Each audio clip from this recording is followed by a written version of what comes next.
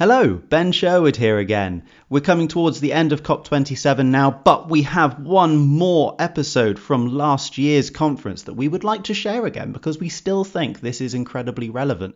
So today is also the Action for Climate Empowerment and Civil Society, and last year Chris Sims sat down with Charles Ogunbode and talked about ethnic minorities and disproportionate environmental impacts. And this we feel is still an incredibly relevant discussion to be had, and so please sit back and enjoy the episode.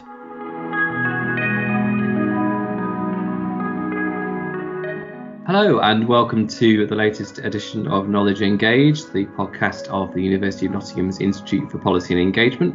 This episode is part of our special series to mark the COP26 conference happening in Glasgow in November 2021. And today is a really exciting episode for me personally. I'm really excited to welcome Charles Ogunbode to our podcast. Charles is Assistant Professor in Applied Psychology in the Faculty of Science here at the University of Nottingham. And Charles's work is particularly interesting and relevant for COP26 because while most of the topics that you'll hear talked about during this podcast are focusing on science and technology, Charles's work very much focuses on the human aspect of this particular issue and the particular inequalities in the impact of climate change and what this means for how we can engage people in tackling the challenge.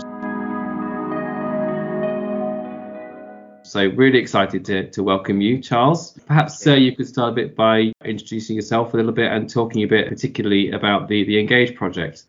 Thanks, Chris. My name is Charles Ogunbode. Thank you very much, actually. But that was a very good pronunciation of my last name. People often stumble on it.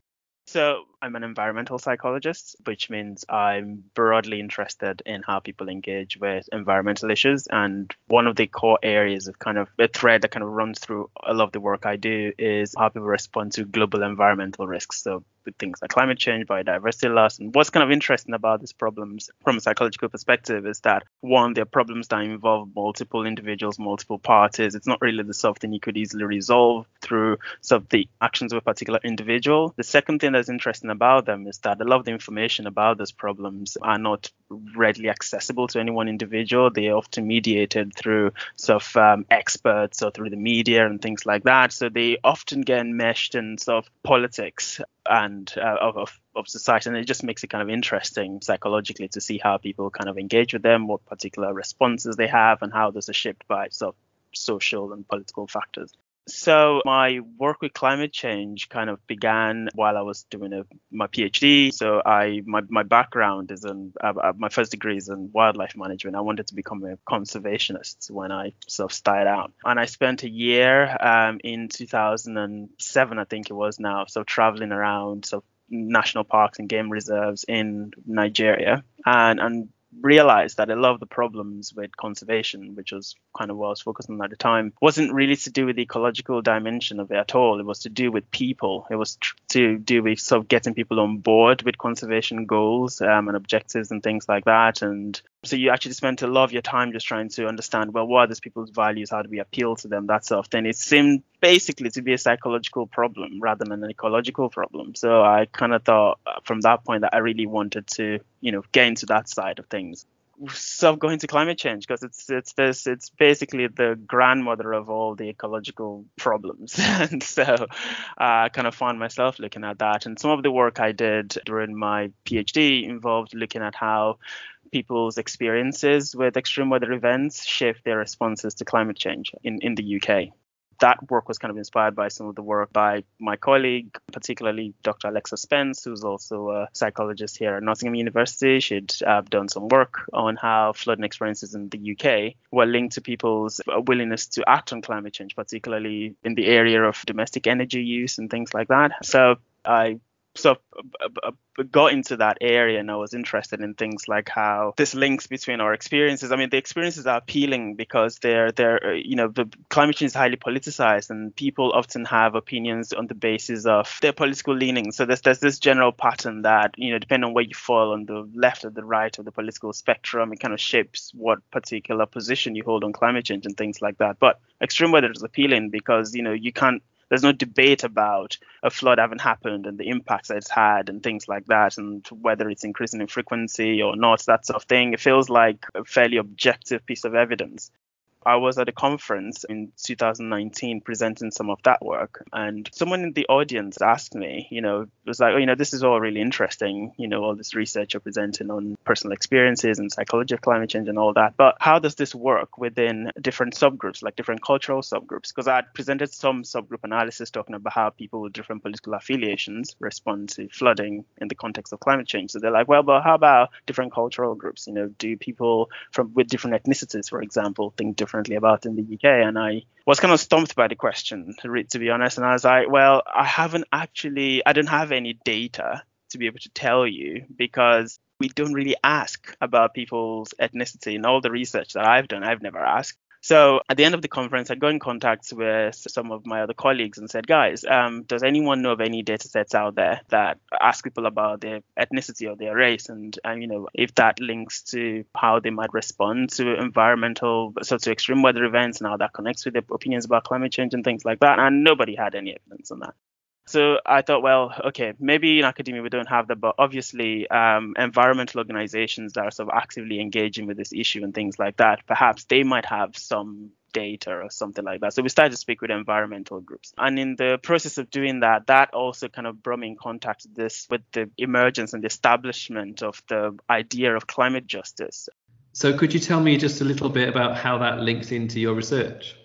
Essentially, there are two strands of that work that are kind of relevant to my current research. One is the disproportionate impacts of climate change on ethnic minority communities. And then the second dimension of the problem is the representation of ethnic minorities within our responses to climate change as a society, of which, part of that is, to the extent to which ethnic minorities participate in sort of civic action around climate change and environmental groups, environmental activism, the climate discourse, as it were.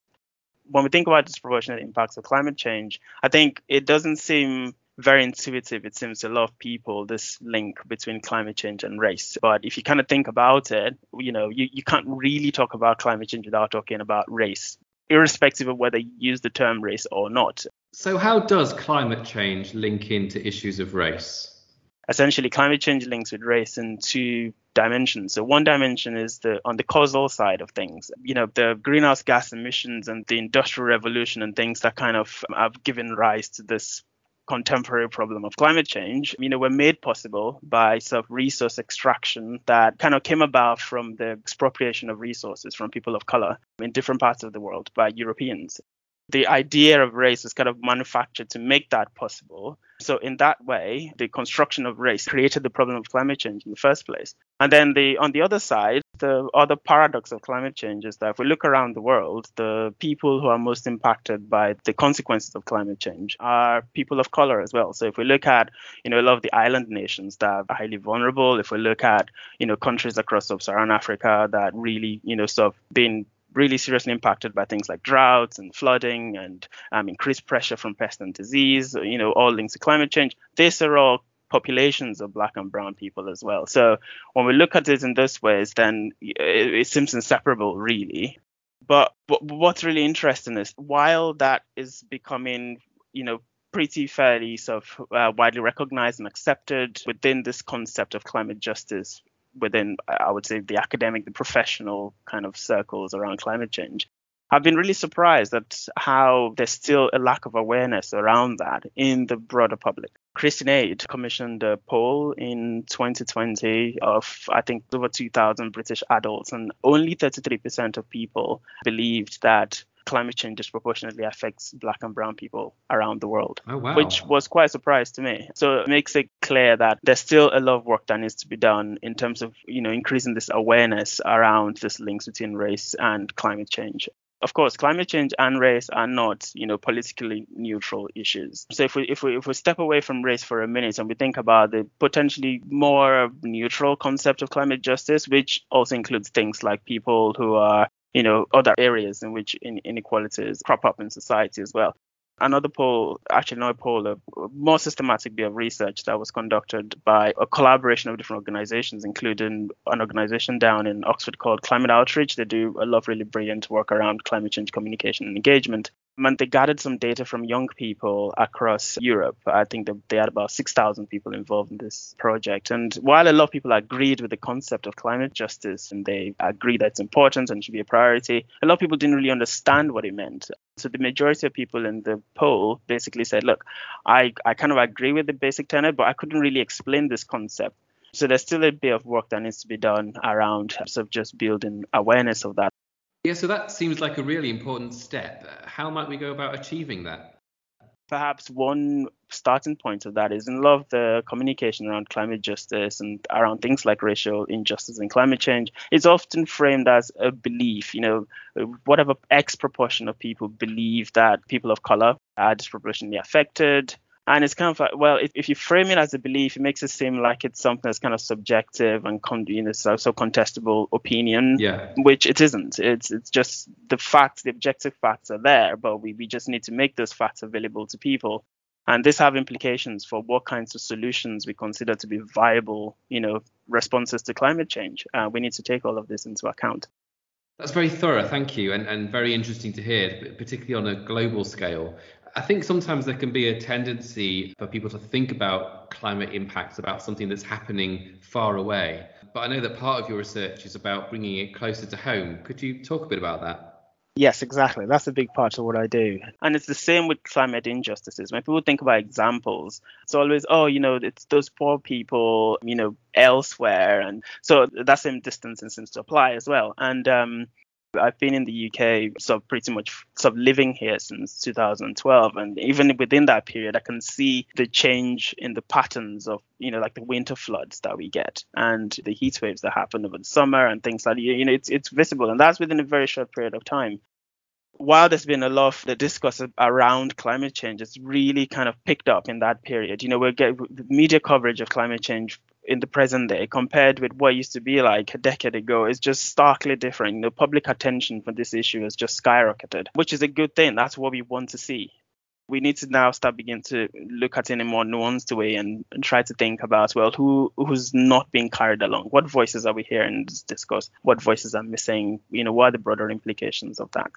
We actually had an article out, which I worked on in collaboration with colleagues at Climate Outreach, kind of looking at polling in Britain in general, but also kind of focusing about polling around climate change in particular and the lack of BAME representation in polls. A lot of polls that claim to be representative of the British population, they often are representative in terms of age and gender and social class, but ethnicity is not considered to be a nationally important characteristic. So I turned to people I knew were involved in environmental organizations and kind of encountered a problem which has been ongoing in the environmental sector for a while, which is also this lack of representation of ethnic minorities. So a lot of UK environmental organizations have been facing quite a lot of criticism. There's the People's Climate March that happened in London about 5 years now, thereabout. And there was a lot of criticism around that for the lack of representation of people of color in this march. Because as I mentioned earlier, around the world, people of color are the worst impacted by this. And you would expect to kind of hear more from these communities in these efforts. And there wasn't very good representation of that. And then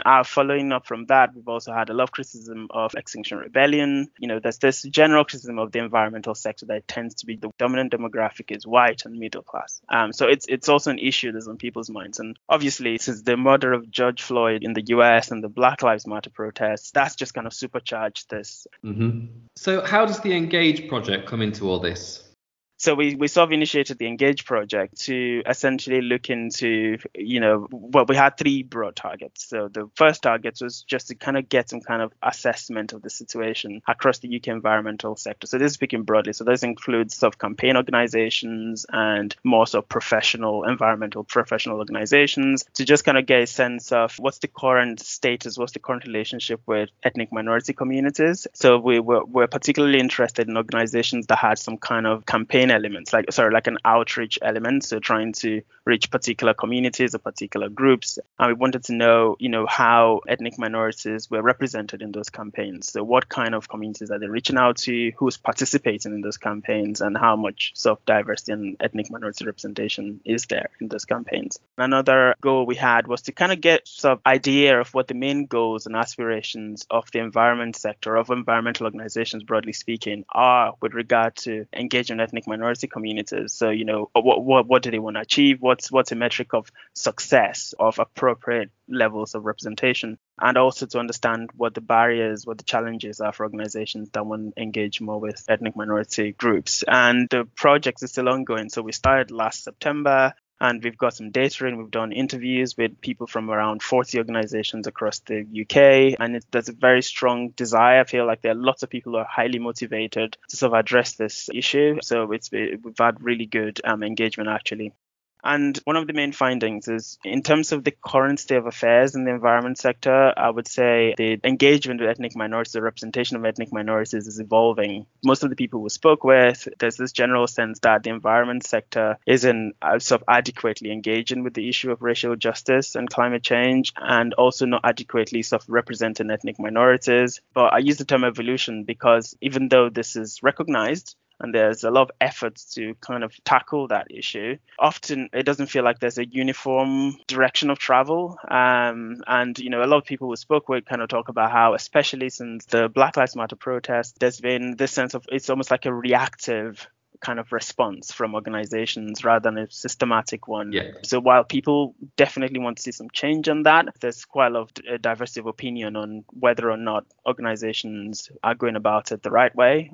So one of the things that came up, consistent source of displeasure, particularly for ethnic minorities who are already involved in environmental organizations, already engaged with environmental issues and with climate change campaigns, is that a lot of these people get solicited to do contribute to diversity campaigns or initiatives to reach ethnic minorities without due compensation for the time and the effort they have to put into that and things like that. And another thing that came up was there is a bit of a tension between this desire to sort of find solutions to environmental problems and a desire to resolve historical issues of racial injustices and inequality and things like that. So a smaller segment, I would say, people we spoke to would say, well, I understand, I fully appreciate that, these issues of racial justice are really important. I totally recognize that racial injustices and climate change are intertwined. But being a climate organization, or particularly being an environmental organization, our main message has been around the need for an urgent response to environmental issues. And there's some concern that if we then kind of seem to be also turning our attention towards racial issues, it might kind of detract from the sense of urgency we want to build up around the environmental issue. Other concerns that people voiced were things like environmental issues and racial issues are not politically neutral issues. And there's some concerns as well amongst organizations about alienating segments of their membership who've historically supported them with funding and resources and volunteered their time and things like that. And we're interested in also just kind of think about, well, what are the motivations for these organizations? Why do people want to see more diversity within their organizations? The environmental organizations want more diversity. And one of the main motivations is this desire for legitimacy, to achieve more impact, to have more influence. A lot of organizations want to see sort of visible validation of any sort of claim to represent what is self-evidently a multicultural British society. So we need to see more sort of people of color. We need to hear more from people of color in this movement. People also talk about benefits to ethnic minority communities as well. So I think there is an assumption, which is not necessarily founded, that ethnic minority communities don't tend to engage that much with environmental issues. And the common rationale for that is that, a lot of ethnic minorities also deal concurrently with socioeconomic challenges. Poverty is an issue. A lot of people are in low income jobs and things like that. And so they just haven't got that bandwidth to also bring in issues like environment into that. Now, this is an assumption that's very widely held, but also highly contested because, again, sometimes the delineation between what's an environmental issue and what's a social issue isn't necessarily that clear. So, do you have any examples? Yeah. So one example I like to use is to talk about the issue of environmental pollution. If you live in an inner city neighborhood with very heavily polluted air and you're, working very hard to try to sort of protect yourself, protect your family, maybe move away from the place to address that issue, to avoid that issue. To the individual who's doing that, they might well see it as, well, I'm trying to work hard. I'm trying to better myself economically so I can make this move away for my health or for whatever reason. That's how they might think about it. But if we think about it from a more macro level and we think about the role of, fossil fuel combustion in cars and how that contributes to climate change, that aspect, that joining a campaign to regulate, cars coming through, that is the climate action. whether that person thinks about it as that or not. So often those delineations between, what's an environmental action or what's engagement environment and engagement in other kind of social issues isn't necessarily that real, basically. So would you say that there are barriers blocking ethnic minority groups from getting involved in the climate conversation? Yes, absolutely.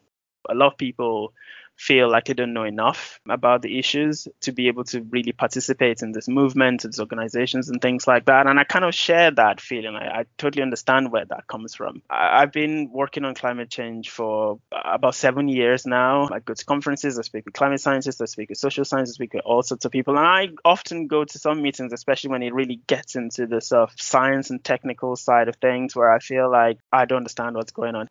But I think for somebody who's not engaging with things like that professionally, it's even more daunting. It's like, well, do I even know about this to be able to confidently voice an opinion or something about this issue? So I think that's a big challenge that needs to be addressed. And there's also the challenge of the sector relies so heavily on volunteers. A lot of people have to just volunteer their time and things like that to get involved in activities and to be able to contribute and things like that. And a lot of people from ethnic minority backgrounds who are not necessarily socioeconomically well off are incapable of, making that time to volunteer to do this thing. So it's quite a complex area.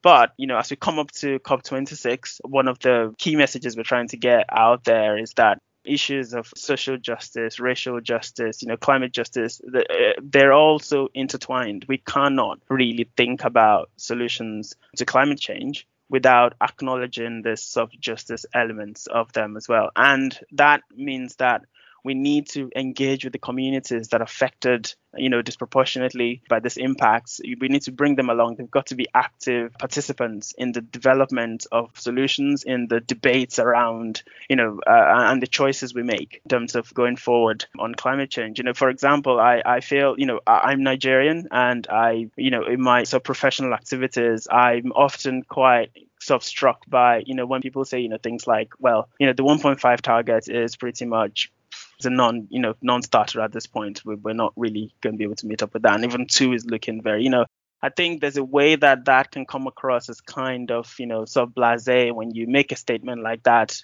sitting comfortably in Europe. It's, obviously, I'm not saying that Europe or the UK or North America is, we've seen what happened, for example, over the summer in North America. We're not kind of insulated from climate change, but we still are relatively to some other parts of the world. The difference between 1.5 and 2 is a huge number of lives potentially in other parts of the world. And I feel like we have very strong moral responsibility to bring those people along. Yeah. And in the UK in particular, it's really important here because we have a lot of diaspora communities that have connections to those places. And the members of those communities are, communities of people of color here in the UK. I think they have a really big, an important role to play in the UK's involvement in things like COP26 and just our position as a leader on the global response to climate change. So there is a responsibility there, I think, for everyone. So from government to environmental organizations to other civic groups that not necessarily thinking that their mandate necessarily extends to climate change. But I think climate change basically is a mandate for everybody because it affects all of us. So, Charles, it's absolutely fascinating work, really crucial stuff, as I'm sure our listeners will appreciate. Can you give us a bit of information of where people can go to find out more about your work? So yeah, you can learn more about the research by visiting NEEL, that's NEEL-lab.com/engage. So all of the work we're doing around engagement with ethnic minorities and environmental organizations is accessible through the website. And we have reports, and we're also going to be putting up some videos and things in this period around COP26 as well. Charles, thank you so much. I personally found that absolutely fascinating. I'm sure our listeners will too, and really just as such an important aspect of this whole topic that I'm really glad to have had the chance to discuss with you today. So thank you so much for sharing your work with us. Thanks for having me, Chris. Thank you. Thank you.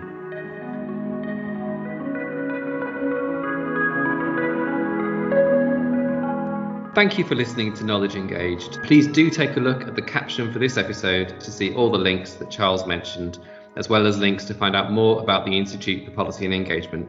Thank you.